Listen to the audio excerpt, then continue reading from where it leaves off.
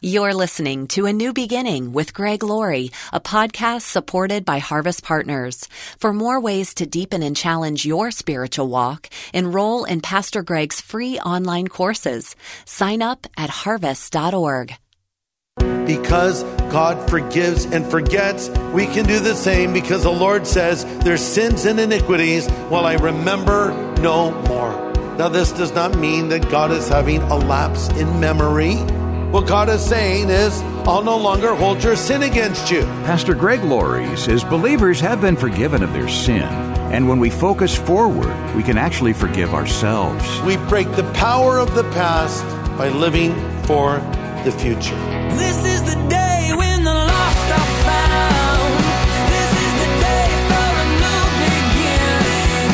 Amazing grace, how sweet the sound. Again you hear all the angels are singing. This is the day when life begins. Author Max Lucado has pointed out that a car's windshield is a lot bigger than the rearview mirror. Because we need to focus on where we're going, not where we've been. Too many of us want to drag our past failures right into our present. Today on A New Beginning, Pastor Greg Laurie helps us break from the sins of our past and focus on finishing our lives well. It's the final installment today in Pastor Greg's encouraging series in Philippians, a series simply called Happiness.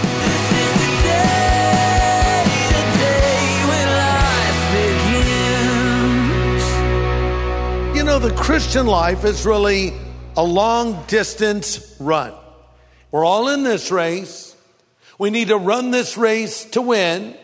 We've got to play by the rules. But what principles do we learn here about running the race of life?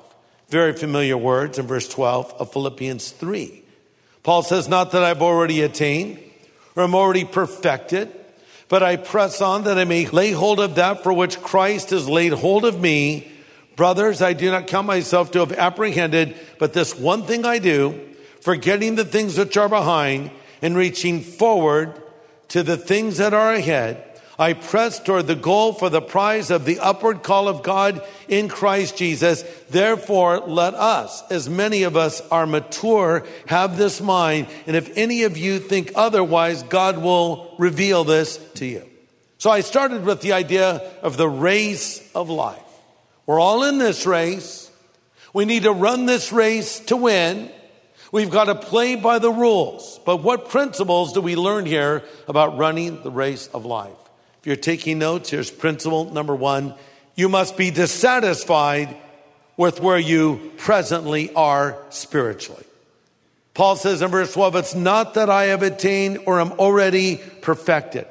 You see, Paul was satisfied with Christ, but he wasn't satisfied with himself. So he's saying, I have a long ways to go. Point number 2, get rid of extra weight and the things that would hinder you. Hebrews 12 says, lay aside the weight and the sin that so easily besets you in the race of life. We don't want excess baggage. So you need to ask yourself periodically, as you're running this race, as you're walking with Christ, is there someone or is there something that's slowing you down? Maybe there's someone who's a bad influence on you spiritually. You know, you're trying to walk with God, but when you're around them, they're saying, oh, come on, chill out, relax. Let's try this. Let's do that. They're not a good influence. Or there's something that's slowing you down. Maybe it's something you're doing that's impeding your spiritual performance. So periodically, I have to ask myself the question, this thing that I'm doing, is it a wing or is it a weight? Is it a wing or is it a weight? Is it speeding me up or slowing me down? Is it building me up or is it tearing me down? Number 3, in the race of life, we must run with the right motive. Run with the right motive. Paul speaks of only one receiving the prize, running for the gold, if you will. But our primary motive is not running for an award or a reward, but there are rewards promised to Christians. But our primary motive is found in Philippians 3:10. Paul says that I may know him and the power of his resurrection and the fellowship of his sufferings, being conformed to his death. That's our motive, that I may know him. Our mission statement at Harvest is knowing God and making him known. Paul's saying, my determined purpose in life is to know him. Notice he says it's to know him. He doesn't say it's to know about him. And I fear that a lot of people know about God instead of knowing God. They can say things about God, even say things from Scripture, but is there that deep fellowship and relationship with him? Jesus said, many will say to me on that day, Lord, Lord, did we not prophesy in your name? In your name did we not cast out demons? In your name did we not do wonderful miracles? And then Jesus says, I will say to them, I never knew you, you workers of iniquity. I never knew you. They knew about Jesus, but he didn't know them at all. Number 4, Paul had a clear objective and focus in life. Paul had a clear objective and focus in life. Verse 13, this one thing I do. So sometimes, we're all frantic and all these things. We're doing many things. Let's not forget the one thing. Sometimes the many things can take the place of the one thing. And as I've often said, the main thing is to keep the main thing the main thing. Principle number 5, we're almost done here. Don't look back. Don't look back. Have you ever tried to run and look over your shoulder behind you? More than one race has been lost when the person who was in the lead position could not avoid the temptation to see if that other person was there. And boom, they hit the finish line or the ribbon just a little bit before. So we can't look back. Paul says in verse 13, forgetting the things that are behind and reaching forward to the things that are before. What does that mean? To forget does not mean to fail to remember. I mean, there are things that I remember that I can't necessarily forget. When Paul uses this word, forget, it means don't be influenced or affected by it any longer. I read an interesting article in the paper about a group in New York City that decided to shred their regrets for New Year's. So they brought photos of ex-boyfriends, bad medical reports, stacks of unpaid bills. They put them all in a giant shredder in Times Square where a garbage truck would cart them off forever. And in the article, one person was quoted to say, I feel liberated after shoving a photo of her ex-fiance with his new girlfriend into the industrial-sized machine, the article says. Another lady visiting from Ecuador sees the opportunity to banish 3 unpleasant thoughts, her high cholesterol, her high blood pressure, and her bills. So that's fun. But guess what? The bills still have to be paid. And you probably still have high blood pressure. And your boyfriend is still with that girl. Now you can shred all you want. It's a nice sentiment, but it isn't going to change anything. But when the Bible says we can forget these things, it means we don't have to be influenced by them any longer. And to be effectively forgetting something, I must first be forgiven. There can be no forgetting without forgiveness. For the Bible says in Ecclesiastes 3:15, God requires that which is past. Because God forgives and forgets, we can do the same. Let me say that again. Because God forgives and forgets, we can do the same. Because the Lord says, their sins and iniquities will I remember no more. Now, this does not mean that God is having a lapse in memory. What God is saying is, I'll no longer hold your sin against you. In other words, your sins no longer affect your standing with me or influence my attitude toward you. Let me say it again. When the Lord says your sins and iniquities will I remember no more, he is saying that your sins do not affect your standing with me or influence my attitude toward you. To forget means we break the power of the past by living for the future. Put things behind you. Jesus said, remember Lot's wife. Why should I remember Lot's wife? Because she made a big mistake. You remember her story? God was delivering Lot and his wife and his family out of Sodom and Gomorrah, which he was judging. And the angel of the Lord said, come on, this is the way out, and don't look back. All right? So they're walking away, and now God's judgment is raining on the city. And quite honestly, that would be very tempting to look at, okay? So we might say, God's being a little hard on Lot's wife. I mean, she looked back. Yeah, she looked back, and the Bible says she became a pillar of salt. So she's like walking along. She looks, frozen in time. Like one of those people at Pompeii that were caught in the explosion of lava from, I think, Mount Vesuvius. But anyway, so this is Lot's wife looking back. But it's interesting because the phrase that is used for her looking back means to look with longing. It was deliberate. It's not just, oh, wow. No, it's like, I'm looking and I'm going to look if I'm supposed to or not. It's intentional. Have you ever looked at something with longing? Coming back to Krispy Kreme. Have you ever walked in there when the signs lit up and see those little glistening donuts come down the little conveyor belt? Here they come. First they go in the little grease thing, get kind of cooked on now the glaze. Just wait. You just wait for them. It's amazing. And you look with longing. At least I do. Or you go to the pet store and you see that cute dog. Oh, I want him. You look with longing. Or you walk to the mall and you see the cute outfit in the window. You look with longing. Or you look at something else. The idea is that's what she was doing. Don't look back. In a moment, Pastor Greg points out how to respond when our adversary wants to remind us of the sins of our past. That's coming up in a moment. Hey everybody, Greg Laurie here. You know, my uncle, Fred Jordan, had one of the first Christian TV programs out there. It was called Church in the Home. I remember watching it as a little boy when I was living with my grandparents. Well, we have Church in the Home for you every weekend. It's called Harvest at Home, and you can find it at harvest.org. We have worship and a message from God's Word. So join us this weekend for Harvest at Home at harvest.org. Well, today, Pastor Greg is encouraging us to focus on the road ahead and not look back.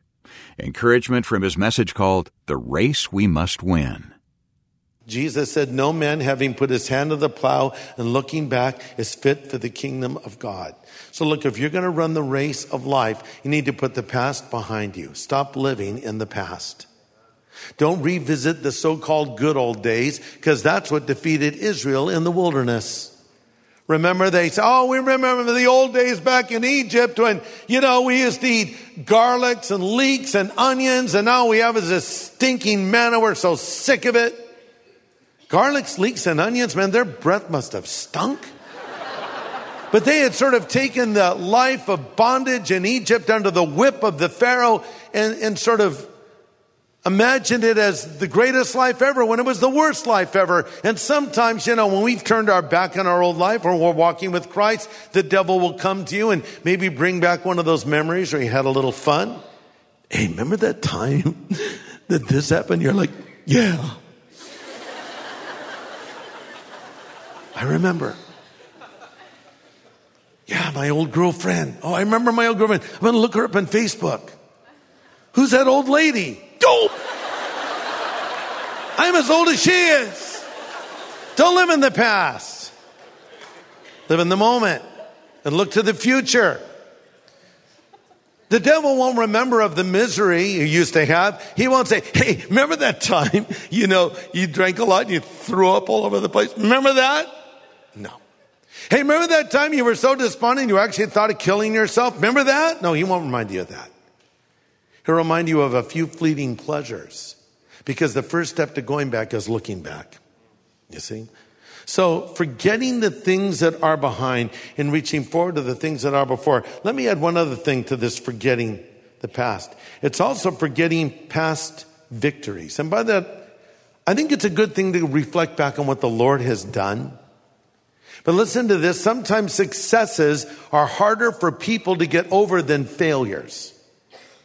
What do I mean by that? Success is, oh man, we had this great success. It was just fantastic. Okay, good, but that was then and this is now. And I'll have people come up to me and say, oh man, remember the old days, Jesus movement days. Remember those days? Yeah, those are awesome days. Remember that? It was so great. Yeah. Wow, just remember, hey, you know what? That was like over 40 years ago. God's doing some amazing stuff right here, right now, and I'm excited about that. And I'm looking forward to what the Lord will do. So let's sum up and conclude. Number one, you must be dissatisfied with where you are. Number two, get rid of extra weight and things that would hinder you. Thirdly, run with the right motive. Fourth, have a clear objective and focus. 5, don't look back. One last point and I'm done. You must press on even when it gets hard in the race of life. If you want to be a happy person, press on when it gets hard. Hey, you'll be happy after you win the race. Oh, you know when you're running a race, and if it's a long distance run, and you're in the last lap, it's like your arms and legs are made out of rubber. You feel like your heart is going to burst out of your chest. You can't even imagine finishing this, but somehow you press on, and then you win. And then you know what? It was all worth it, wasn't it? Even though you wanted to walk off that track, even though you wanted to quit that race, press on. Verse 13, I press toward the goal for the prize of the upward call of God in Christ Jesus. The word that he uses here for pressing comes from the Greek word agonizo. Can you guess what English word we get from that? Agonize. Yes, sometimes it's hard. Sometimes it's painful. But what's that expression? No pain, no gain? That's true in the spiritual life too, to some degree. Yeah, the theme of Philippians is happiness and joy. 19 times in 4 chapters, Paul mentions joy, rejoicing, or gladness, and that includes running and finishing the race of life. Paul said to his friends at the church of Ephesus in Acts 20:24, I want to finish my race with joy. Finish my race with joy. Listen, it's not enough to start the race of life. We must finish it. Otherwise, we've been running in vain. In his last epistle, the Apostle Paul wrote in 2 Timothy 4:7, I fought a good fight. I've finished the race. I've kept the faith. Henceforth, there remains a crown of righteousness for me and all who love his appearing. That's the objective. You finish this race that you have begun.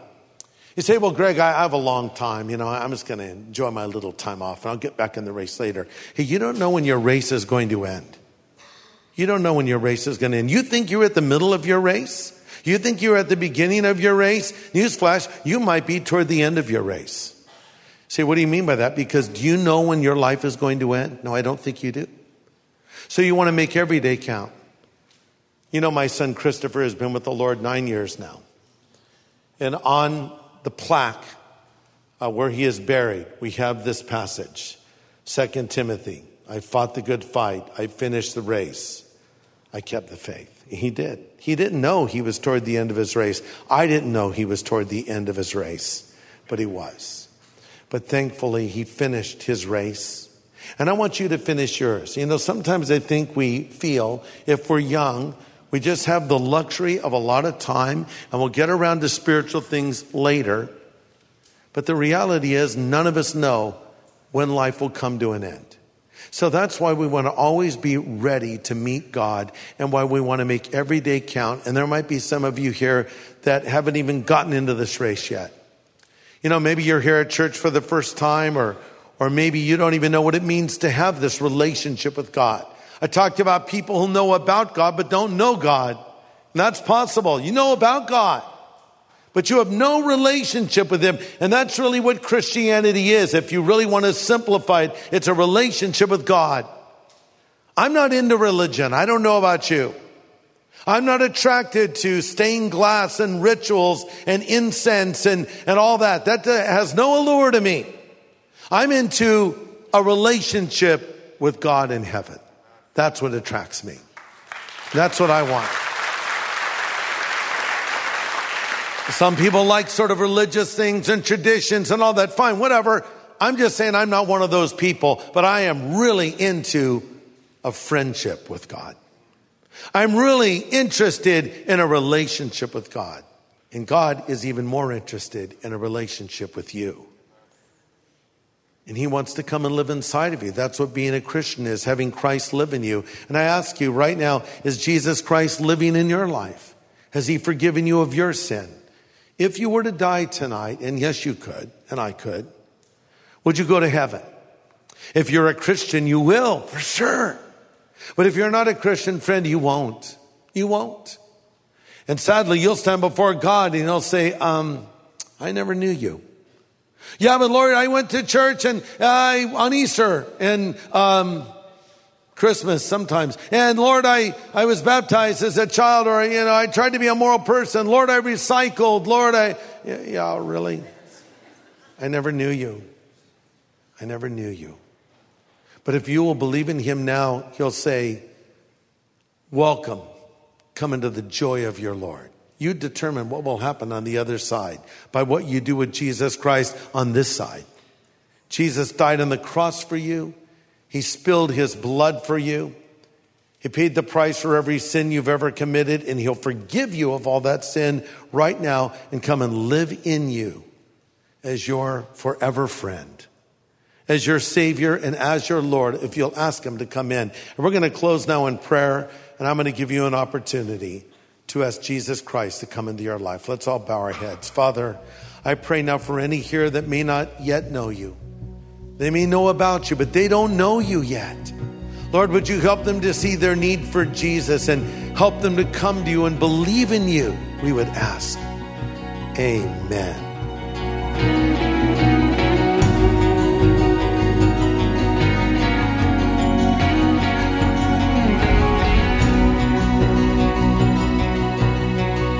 Pastor Greg Laurie with an important word of prayer. And if you'd like to make a change today in your relationship with the Lord, Pastor Greg would like to help you with that, and he'll do so before today's edition of A New Beginning concludes. Our mission statement here at Harvest Ministries is knowing him and making him known. Our primary goal is to teach believers from the Word of God and to help unbelievers come into a relationship with Christ. That's why we're here with these studies each day, and we hope you appreciate this dedication to the gospel. If you do, would you consider partnering with us so we can keep reaching out? Pastor Greg, that partnership makes a big difference, doesn't it? Yes. So whatever you send to us here at Harvest, we'll take those resources and use them to continue to reach out through our radio broadcast and our other ways that we reach people through television, online, etc., and bring the teaching of God's Word and the proclamation of the gospel. Yeah, thanks so much for your generosity. It's an investment in changed lives.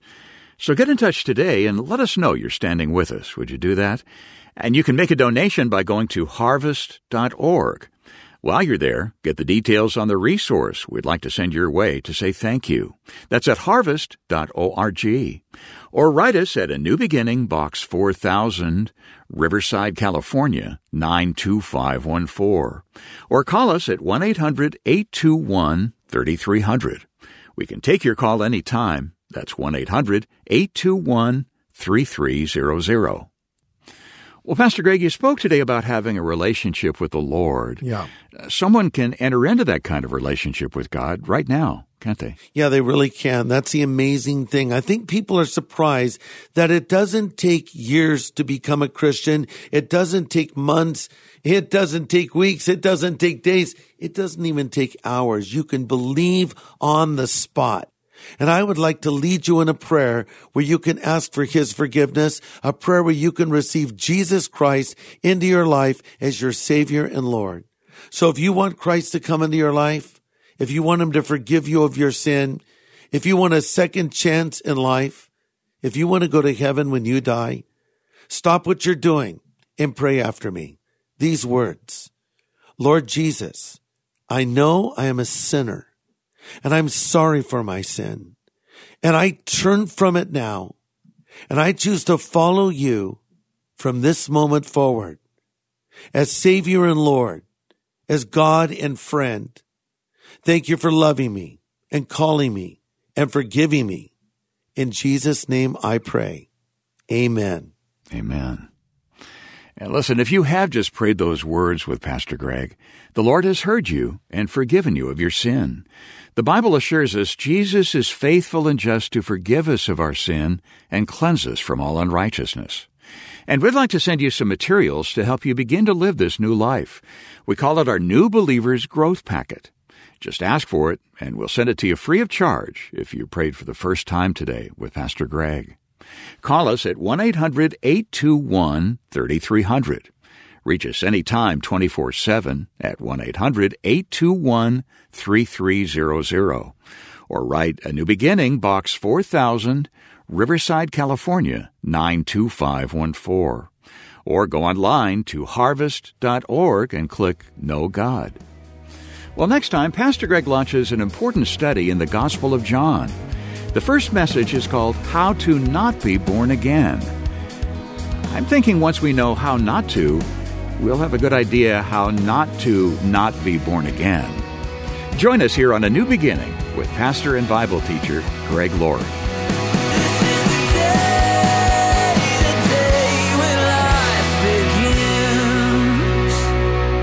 The preceding podcast was made possible by Harvest Partners, helping people everywhere know God. Learn how to become a Harvest Partner, sign up for daily devotions, and find resources to help you grow in your faith at harvest.org.